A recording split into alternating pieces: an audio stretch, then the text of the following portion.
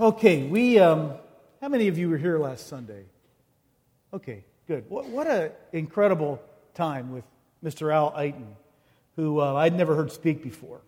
And Al introduced us to this very small book in the Bible called Habakkuk.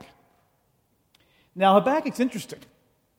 He's a minor prophet, which is sort of a bummer to be relegated to be a minor prophet.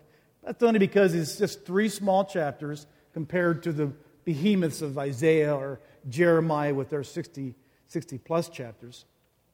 But Habakkuk, the most unique thing about him is that there are no messages to the people. The entire 3 chapters are a dialogue between he and God. Now, the reason there's no messages is because the messages are too late.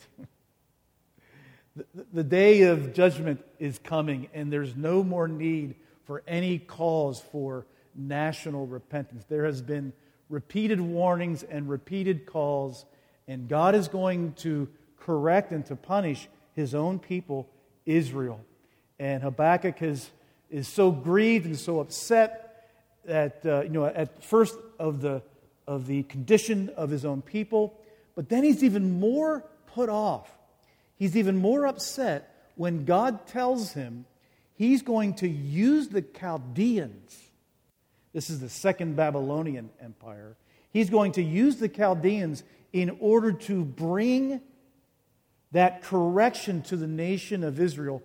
And they're basically breathing on the border. I mean, it is imminent. Invasion is imminent. So you can imagine the kind of tension and the crisis that's facing the nation with invasion being imminent. And these were not... the Chaldeans didn't subscribe to the Geneva War Conventions. They didn't follow those. They were sadistic, they were brutal, they were fierce, they were legendary and epic in the awful things that they would do. They were indeed the Nazis of the previous century and the ISIS of our century. And so when God communicates to Habakkuk that He's going to use these people far more wicked than they to bring correction, he's beside himself. He can't understand. God, how could you do that? How could you tolerate this? And it brings enormous doubt into his life regarding who God is and the character and the goodness of God. Go ahead, if you would, Noel. I just want to just put up, go to all 4 of these points. And this gives you the basic timeline of where we were last week moving into this week. And we're going to look at chapter 2 here, verse 1 in a moment. But during sometime between the 2nd and 3rd chapter, some are in it, this invasion takes place. And so Habakkuk is living right in the middle of this, and he is having enormous doubts about the goodness and the character of the God that he had come to love and the God that he had come to know. And what does he do with those doubts? What do you do with your doubts? What do you do with yours? You know, when you see, for example, maybe doubts flood into your life when you see a little boy who had drowned alone on a Turkish beach. That was a very recent image, horrible image, the result of a family trying to escape war-torn Syria. Or maybe your doubts emerge from your own experiences, like me, some years of unanswered prayer and feeling like there's silence, or ministry ventures that were risked and failed. God, where were you? I thought you wanted me to move forward with this. Maybe you've met that silence as well. Maybe in your unanswered prayers, perhaps there was moments where it seemed like God was working and God was moving and God was answering the prayer only to have it fall apart again. And all of what you thought was doing coming to nothing, making your bitterness even more severe, your disappointment even more severe. Where do doubts bubble up in your life? Well, the way we see Habakkuk relating to these doubts will give us some help as well when we struggle with them ourselves. Look at chapter 2, verse 1.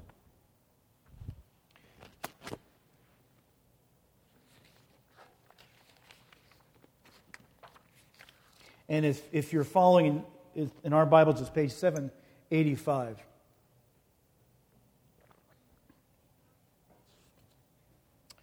Verse 1 says, I will take my stand at my watchpost and station myself on the tower and look out to see what he will say to me, and I will answer concerning my complaint. So Habakkuk received no answer from God.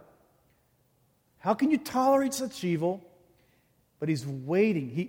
He's not literally on a watchtower. Figuratively speaking, a watchtower, that tower where you would climb up to the top to be able to see out into the landscape, to watch for enemies, so you could prepare the city below. He uses this as a picture to describe how he is relating to God in the moments of grief, in the moments of fear, in the moments of tremendous doubt. There's 4 things he points to, each of those 4 things represented by a phrase in that verse. He's going to talk about remaining obedient. He's going to talk about receiving spiritual insight. He's going to talk about hopeful expectation of prayers being answered. And he's also going to be open to correction. Now, let's go through all 4 of those things, beginning with this first phrase, I will take my stand at my watchpost. Through the years I have been in pastoral ministry, I have counseled a lot of people who are struggling with depression. And one thing I've noticed about when people struggle with depression is they often make poor decisions that actually compound and make their situation worse. And what they do is they ignore or they stop giving themselves to certain simple self-disciplines. And we call them disciplines because in the moment they don't feel like doing them. Simple things like eating right, exercising, getting the right amount of sleep. All of those things help a person to deal with depression. Well, like that, when we have tremendous doubts, we tend to do the same thing with respect to disengaging from God. The very spiritual disciplines that we need, and we call them disciplines because in the moment we don't feel like doing them, the very disciplines that will help us stay connected to God, things like reading the Bible, or praying, talking to God, or attending church, or if you go to a small group, attending your small group. When people have tremendous doubts, they tend to back off and to stop engaging in the very disciplines that will help them get through that spiritual desert. This is not the route Habakkuk takes. Like a sentry keeping vigilant watch, so Habakkuk stations himself, peering into the night, looking for any sign of movement that God is active and that God is answering his prayer. If you are on guard duty, it doesn't matter how you feel. If you're on guard duty, it doesn't matter if you're sleepy. It doesn't matter how bad things get. You must remain firm. He's struggling enormously with God. You see that in his passionate appeals in the previous chapter. But he will not leave his post. He will not leave his post. You see, waiting on God does not mean inactivity or the suspension of spiritual disciplines, but actually leaning more deeply into them. There was a book called Forged by Fire that I thought was interesting. And the author wrote this about this waiting process, likening it to forging a strong metal. He says, in smelting and forging, the cooling process is as important as the heating. Metallurgists have discovered that changes occur in the metal itself during the cool-down period. If the cool-down is too fast, it can cause microscopic cracks that will inevitably lead to fatigue, and we're talking a large building, disaster. To ensure that the cooling process aids in strengthening, the metal is typically placed in a quenching bath. Then when the right temperature is reached, it's dropped into a constant temperature bath until it attains uniform temperature throughout.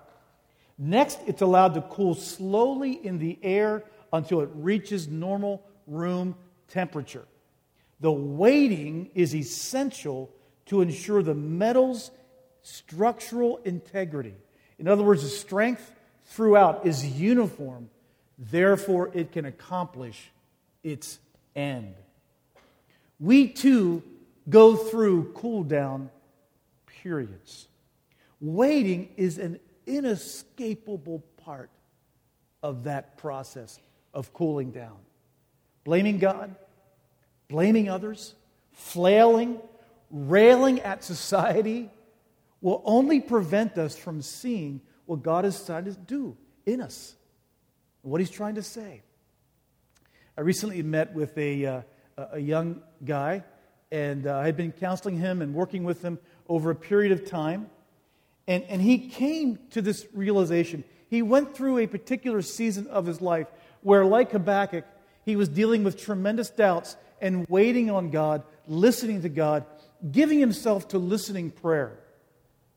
And what he discovered was that really for the problems that he was encountering and blaming his wife and blaming God and blaming others, through this introspection and time of reflection, he realized he never really saw his role in all of this. It was always someone else's issue. He said of his marriage that before I went through this process, I would have put the primary blame for our faltering on her. Now I realize it's much more about me. As long as he maintained the vantage point of blaming others, he could not see what God was trying to see and do in his life. He had no power to change. And in his own words, he said that this last year has been the most significant of his spiritual journey. And he has experienced greater freedom and loves Jesus more than he ever has. This is the power of waiting. And it bleeds perfectly into our next point. Look at the second phrase in Habakkuk. I will take my stand at my watchpost and station myself on the tower. He stationed himself on the tower in order to get spiritual insight. One, as I said, gets on a tower to see what is coming. But in doing so, Habakkuk leaves the crowds below so he can hear God's voice. He crawls up from the valley, which is very limited in its vision, in order that he can see with greater perceptiveness. In the watchtower, he can see the entire landscape before him. Waiting doesn't change the landscape, but it changes the way that he perceives it and apprehends it. Seeing with a spiritual lens changes everything, doesn't it? We talk about different perspectives. A really interesting illustration of this is Einstein's theory of relativity and a different perspective on light from the way we see it and the way light truly is. Einstein showed us that to a normal human being, most of us, light is seen as something that is moving and is bound by time and bound by distance. But from light's perspective, or we could argue from God's perspective, light is everywhere instantly and is not bound by time or by distance. Two different perspectives based on your vantage point. So in Colossians chapter 1, Paul begins his prayers for those believers by praying for their spiritual wisdom and insight. We have not ceased to pray for you, asking that you may be filled with the knowledge of His will in all spiritual wisdom and understanding. Intimate knowledge of God and His words. That's the key. That's the key. In 2 Kings chapter 6, an army from the nation of Aram was sent to kill the Jewish prophet, Elisha. Elisha kept messing up their plans, and they figured it out. And so they sent an entire army to kill one person. And so that army comes and is surrounding them. And Elisha's servant, who's not quite as spiritually in tune, wakes up and sees it. And so he runs to his master, Elisha, and wakes him up and says, "We are surrounded by this terrible army, this big army." Elisha was unmoved and says to him, "Don't be afraid, there are far more with us." So the servant looks around and he looks at Elisha and says, "What were you drinking last night? I count 1, 2, that's me and you. Okay, that's not a majority here. That's a minority by several hundred at least." It was mystifying. Elisha prayed in verse 6, "O Lord, open up his eyes." Not his physical eyes. His physical eyes are wide open. "Open up his eyes and let him see." And God did. And the servant saw a mountainside full of horses and chariots of fire all around them. Elisha saw with spiritual insight, and it changed everything. When Habakkuk talks about the picture of a watchtower, this is part of what he's getting after. Look at the third point. Hopeful expectation. "I will take my stand at my watchpost and station myself on the tower and look out to see what he will say to me." We've already seen Habakkuk has done several things in order to hear God speak and to draw close and draw near to the heart of God. He removes himself from the crowds. He realizes that he's unable to figure it out. And so in waiting, he leaves it with God.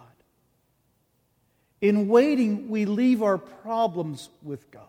That's number one. But secondly, when we leave our problems and our doubts with God, we don't forget them entirely.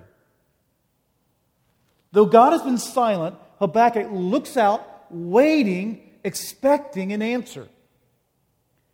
I want to share just a brief personal example from this in my own life. I was on vacation last week. I was on vacation physically, but it took me a couple of days to get on vacation emotionally and mentally.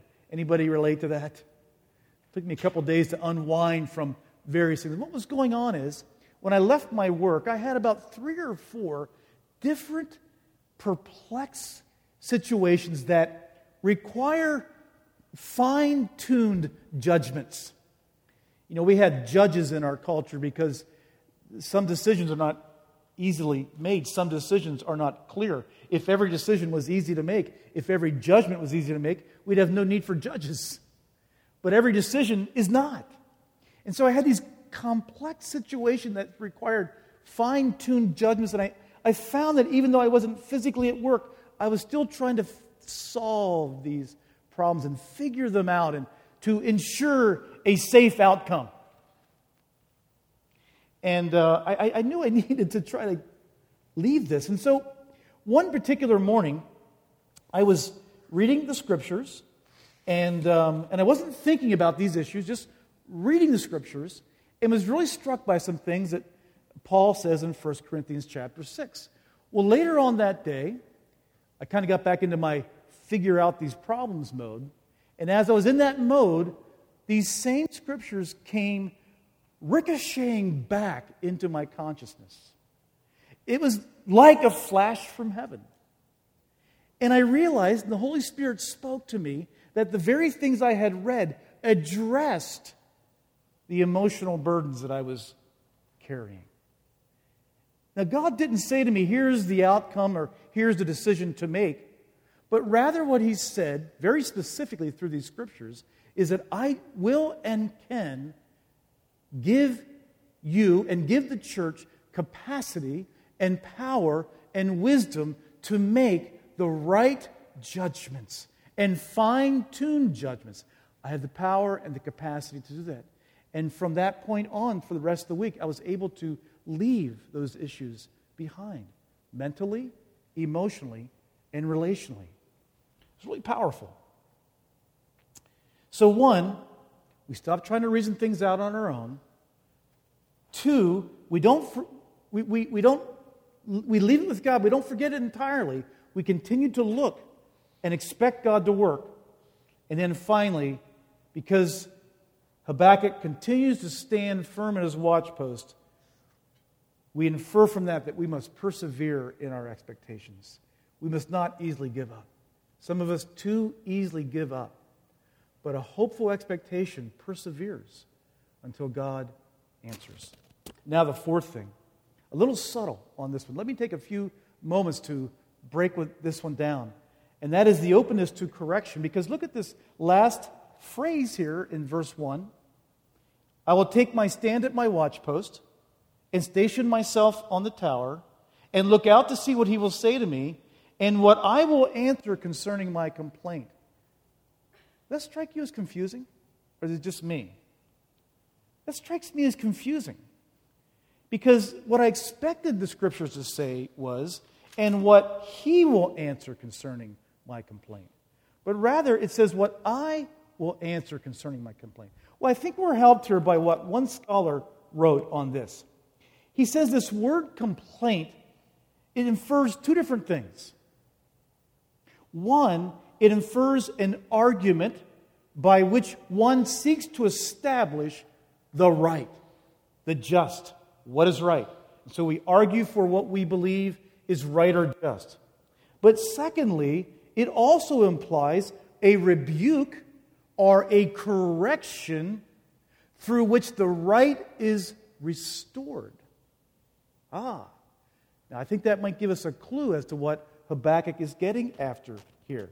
I believe what he's saying is that Habakkuk wants God to make the situation right, which appears in his mind to not have these evil Chaldeans come down and be a part of this judgment process on the people of God.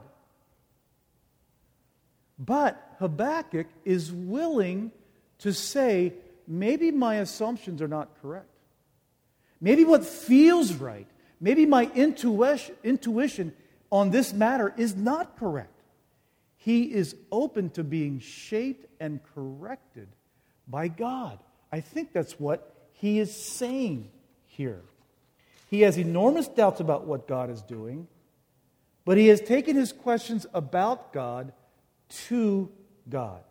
And then he allows God to inform, and he allows God to shape the answers. In every way, we see in Habakkuk a mature determination. An answer will come. An answer will come.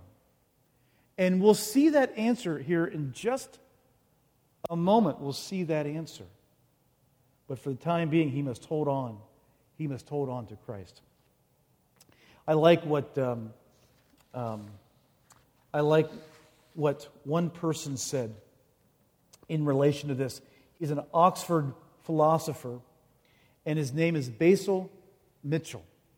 And he tried to answer this question, is it rational to trust in God? This was Habakkuk's question.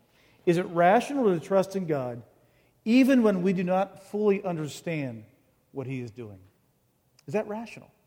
Because when we talk about things like this and letting go when we don't understand, we can hear the accusations, don't we? They might come from friends or from enemies, but we can hear and feel the accusations. You're naive. You're too childlike. You've got your head buried in the sand. You're not dealing with the facts and with realities. When you say that there's some things we simply can't figure out. There's some things that remain a mystery to us. We hear the accusation. You're naive. You're childlike. Well, this philosopher from Oxford, Basil Mitchell, tries to answer this question in a story form. I found it quite interesting. He calls it the parable of the resistance fighter. This is what he says. Imagine you are in German-occupied France in World War II, and you want to join the resistance movement. One evening in a local bar, a stranger comes up to you and introduces himself as the leader of the local resistance. He spends the evening with you. explaining the general requirements of your duties, giving you a chance to assess his trustworthiness, and offering you a chance to go no further. But his warning is stern. If you join, your life will be at risk. This will be the only face-to-face meeting that you have. After this, you will receive orders, and you will have to follow them without question, often completely in the dark as to the whys and wherefores of the operation, and always with terrifying fear that your trust may be betrayed. Is such trust reasonable? Wow. Is such trust reasonable? Sometimes what the resistance leader is doing is obvious. He's helping members of the resistance. Thank heavens he's on our side, you say. Sometimes it's not obvious. Sometimes he's in Gestapo uniform, arresting members of the resistance, unknown to you, releasing them out of sight to help escape the Nazis. But you always must trust and follow the orders without question, despite all appearances and no matter what happens. The resistance leader knows best, you say. Only after the war will the secrets be opened, the codes revealed, the true comrades vindicated, the real traitors exposed, and sense made of the apparent contradictions. Only after the war. Christian author Os Guinness adds to this parable, the parable of the resistance leader is an apt picture of the dilemmas of faith in a fallen world. Evil is not a problem because God is too small, though doing his best, but because God is so great. God is so great that we cannot be expected to know all that he is doing. The key is assessing the trustworthiness of the resistance leader. The same with us. The key is assessing the trustworthiness of our resistance leader, Christ himself. Do we have good reasons to trust him? Okay, so moving towards closing here, look at verse 2. Look at verse 2. See, the answer now does come. After a season of silence, after a season of waiting, the answer comes. And in verse 2, Habakkuk says, write down this vision, and because a herald, a communicator, is going to run with it. Write this vision down. And then in verse 3, he says to Habakkuk, this vision will take place. It'll linger. You're going to feel like it's not going to happen. But this vision that I'm giving to you right now is going to take place. You can bank on it. And then in verse 5, he describes the greed and the ambition and the lust of the Chaldeans and how awful they are. And that's a pretext for what happens from verses 6 through 20. And in verses 6 through 20 is what scholars call a song, actually. It's called a taunt song. Sounds like something you might watch today on an NFL football game. It may not be music, but it's a taunt. And it's the kind of a taunt akin to what might be sung, or the way that you might feel when a well-known, notorious bully has finally met his match and has been taken down. You might be tempted to sing a song over that. And that's what takes place in verses 6 through 20. The bully is the Chaldeans, and this vision predicts and prophesies their end. The stanzas of the song are sectioned off by the word woe. And each woe characterizes another level of corruption that is so taken over the souls of these individuals, these Chaldeans. They are hungry for self-glory, but in verse 16, God says their glory will be turned to shame. And in verse 14, God promises Habakkuk that Chaldean flags will not fly all over the world as they envision. That's what they envision. In the same way of Nazi Germany or the Soviet world at one point, in the same way that they envision their flag flying all over the world, God promises Habakkuk that will not take place. As a matter of fact, and look at verse 14, here's what he says will take place. The earth will be filled with the knowledge of the glory of the Lord as the waters cover the sea.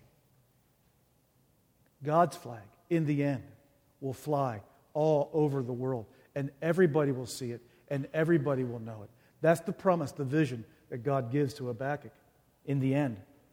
It is to say that God is in control of history.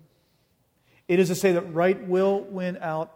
It is to say that justice will flourish. It is to say that each will be judged according to their works. Romans 2, verse 6. The judgment will include the Chaldeans.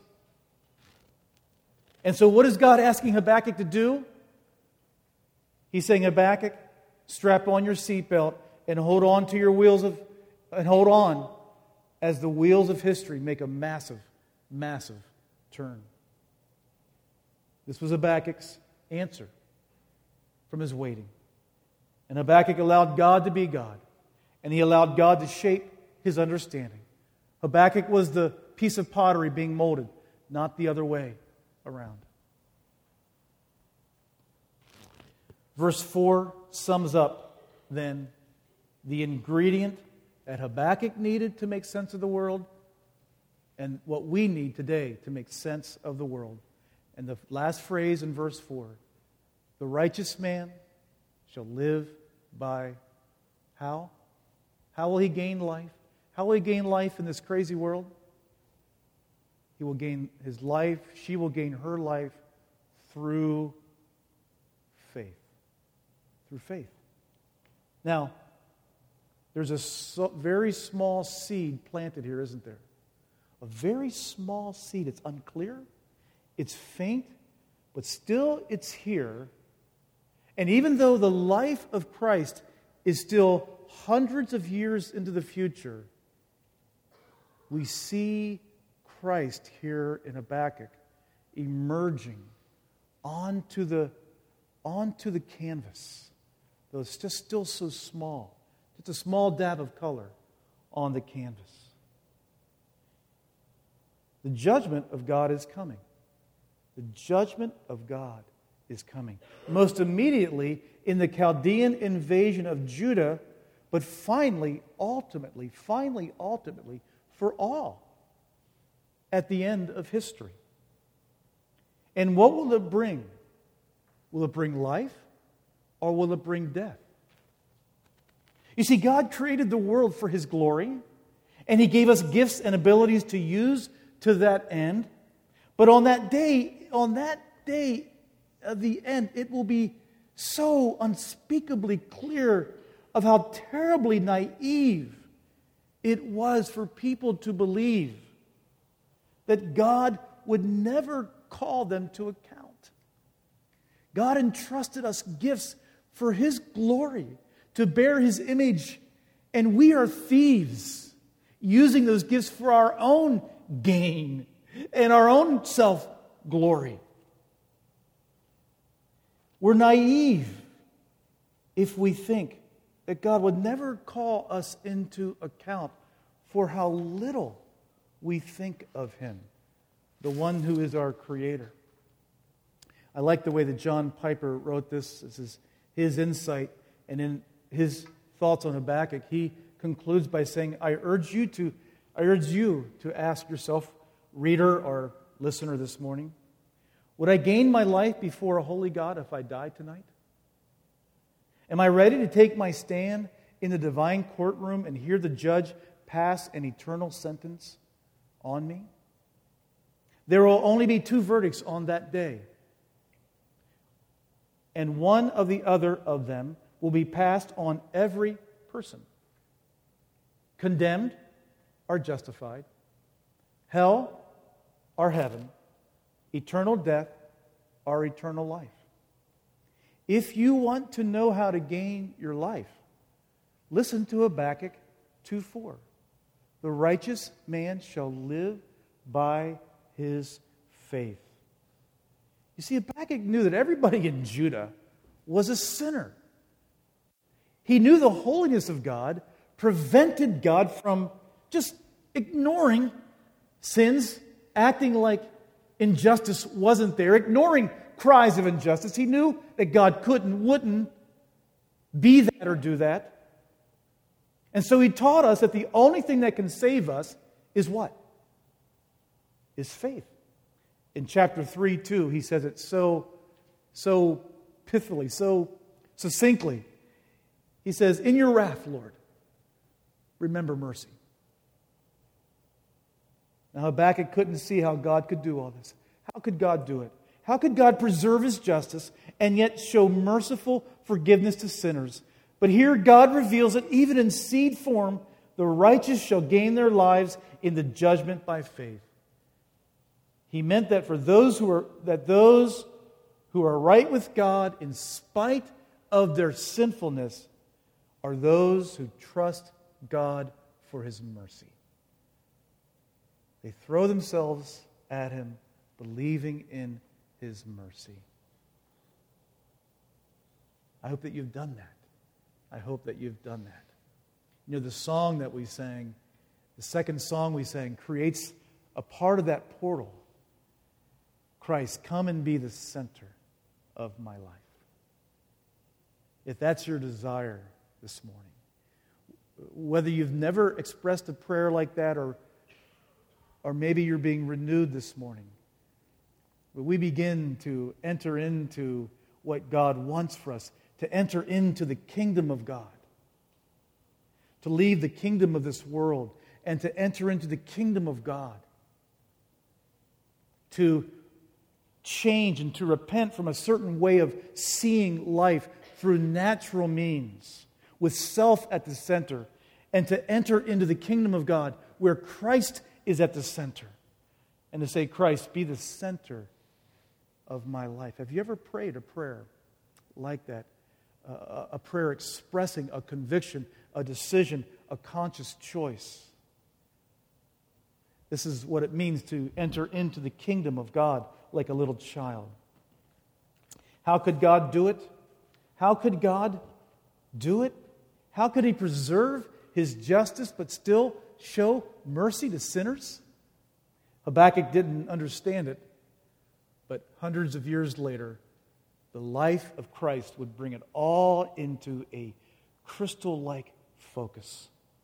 What was shadowy became real and concrete in Christ. His death allowed God to continue to be just and yet to show mercy. To finish this morning, let me read to you these 4 verses where Paul goes into great detail about the operation of faith and who it is we place our faith in. Romans 3:23 through 26. For everyone has sinned. We all fall short of God's glorious standard. Yet God freely and graciously declares that we are righteous, complete, perfect before God. How did He do this? He did it through Christ Jesus when He freed us from the penalty, the condemnation of our sins. For God presented Jesus as the sacrifice, the worthy sacrifice for our sin. People were made right with God. How? When they believe, when they cling to, when they rely on. They begin to follow Jesus. When they believe that Jesus sacrificed His life through the shedding of His blood. This sacrifice shows that God was being fair when He held back and did not punish those who had sinned in times past. For He was looking ahead and including them in what He would do in this present time. God did this to demonstrate His righteousness. God's righteousness has never and will never be compromised. His justice will never be compromised. It was fulfilled in the person of Christ at His death. For He Himself is fair and just, and He declares, and what God declares, let no man undo. God is not a false salesperson. He doesn't make false promises. What God declares, He declares sinners to be pure, to be right in His sight when they believe in Jesus. That is what Habakkuk looked forward to and what we look back to. And it's what we look back to, the goodness of Christ, the goodness of God, that helps us deal with the apparent contradictions when it seems like God is not good in our lives. This is the basis of His goodness. Pray with me.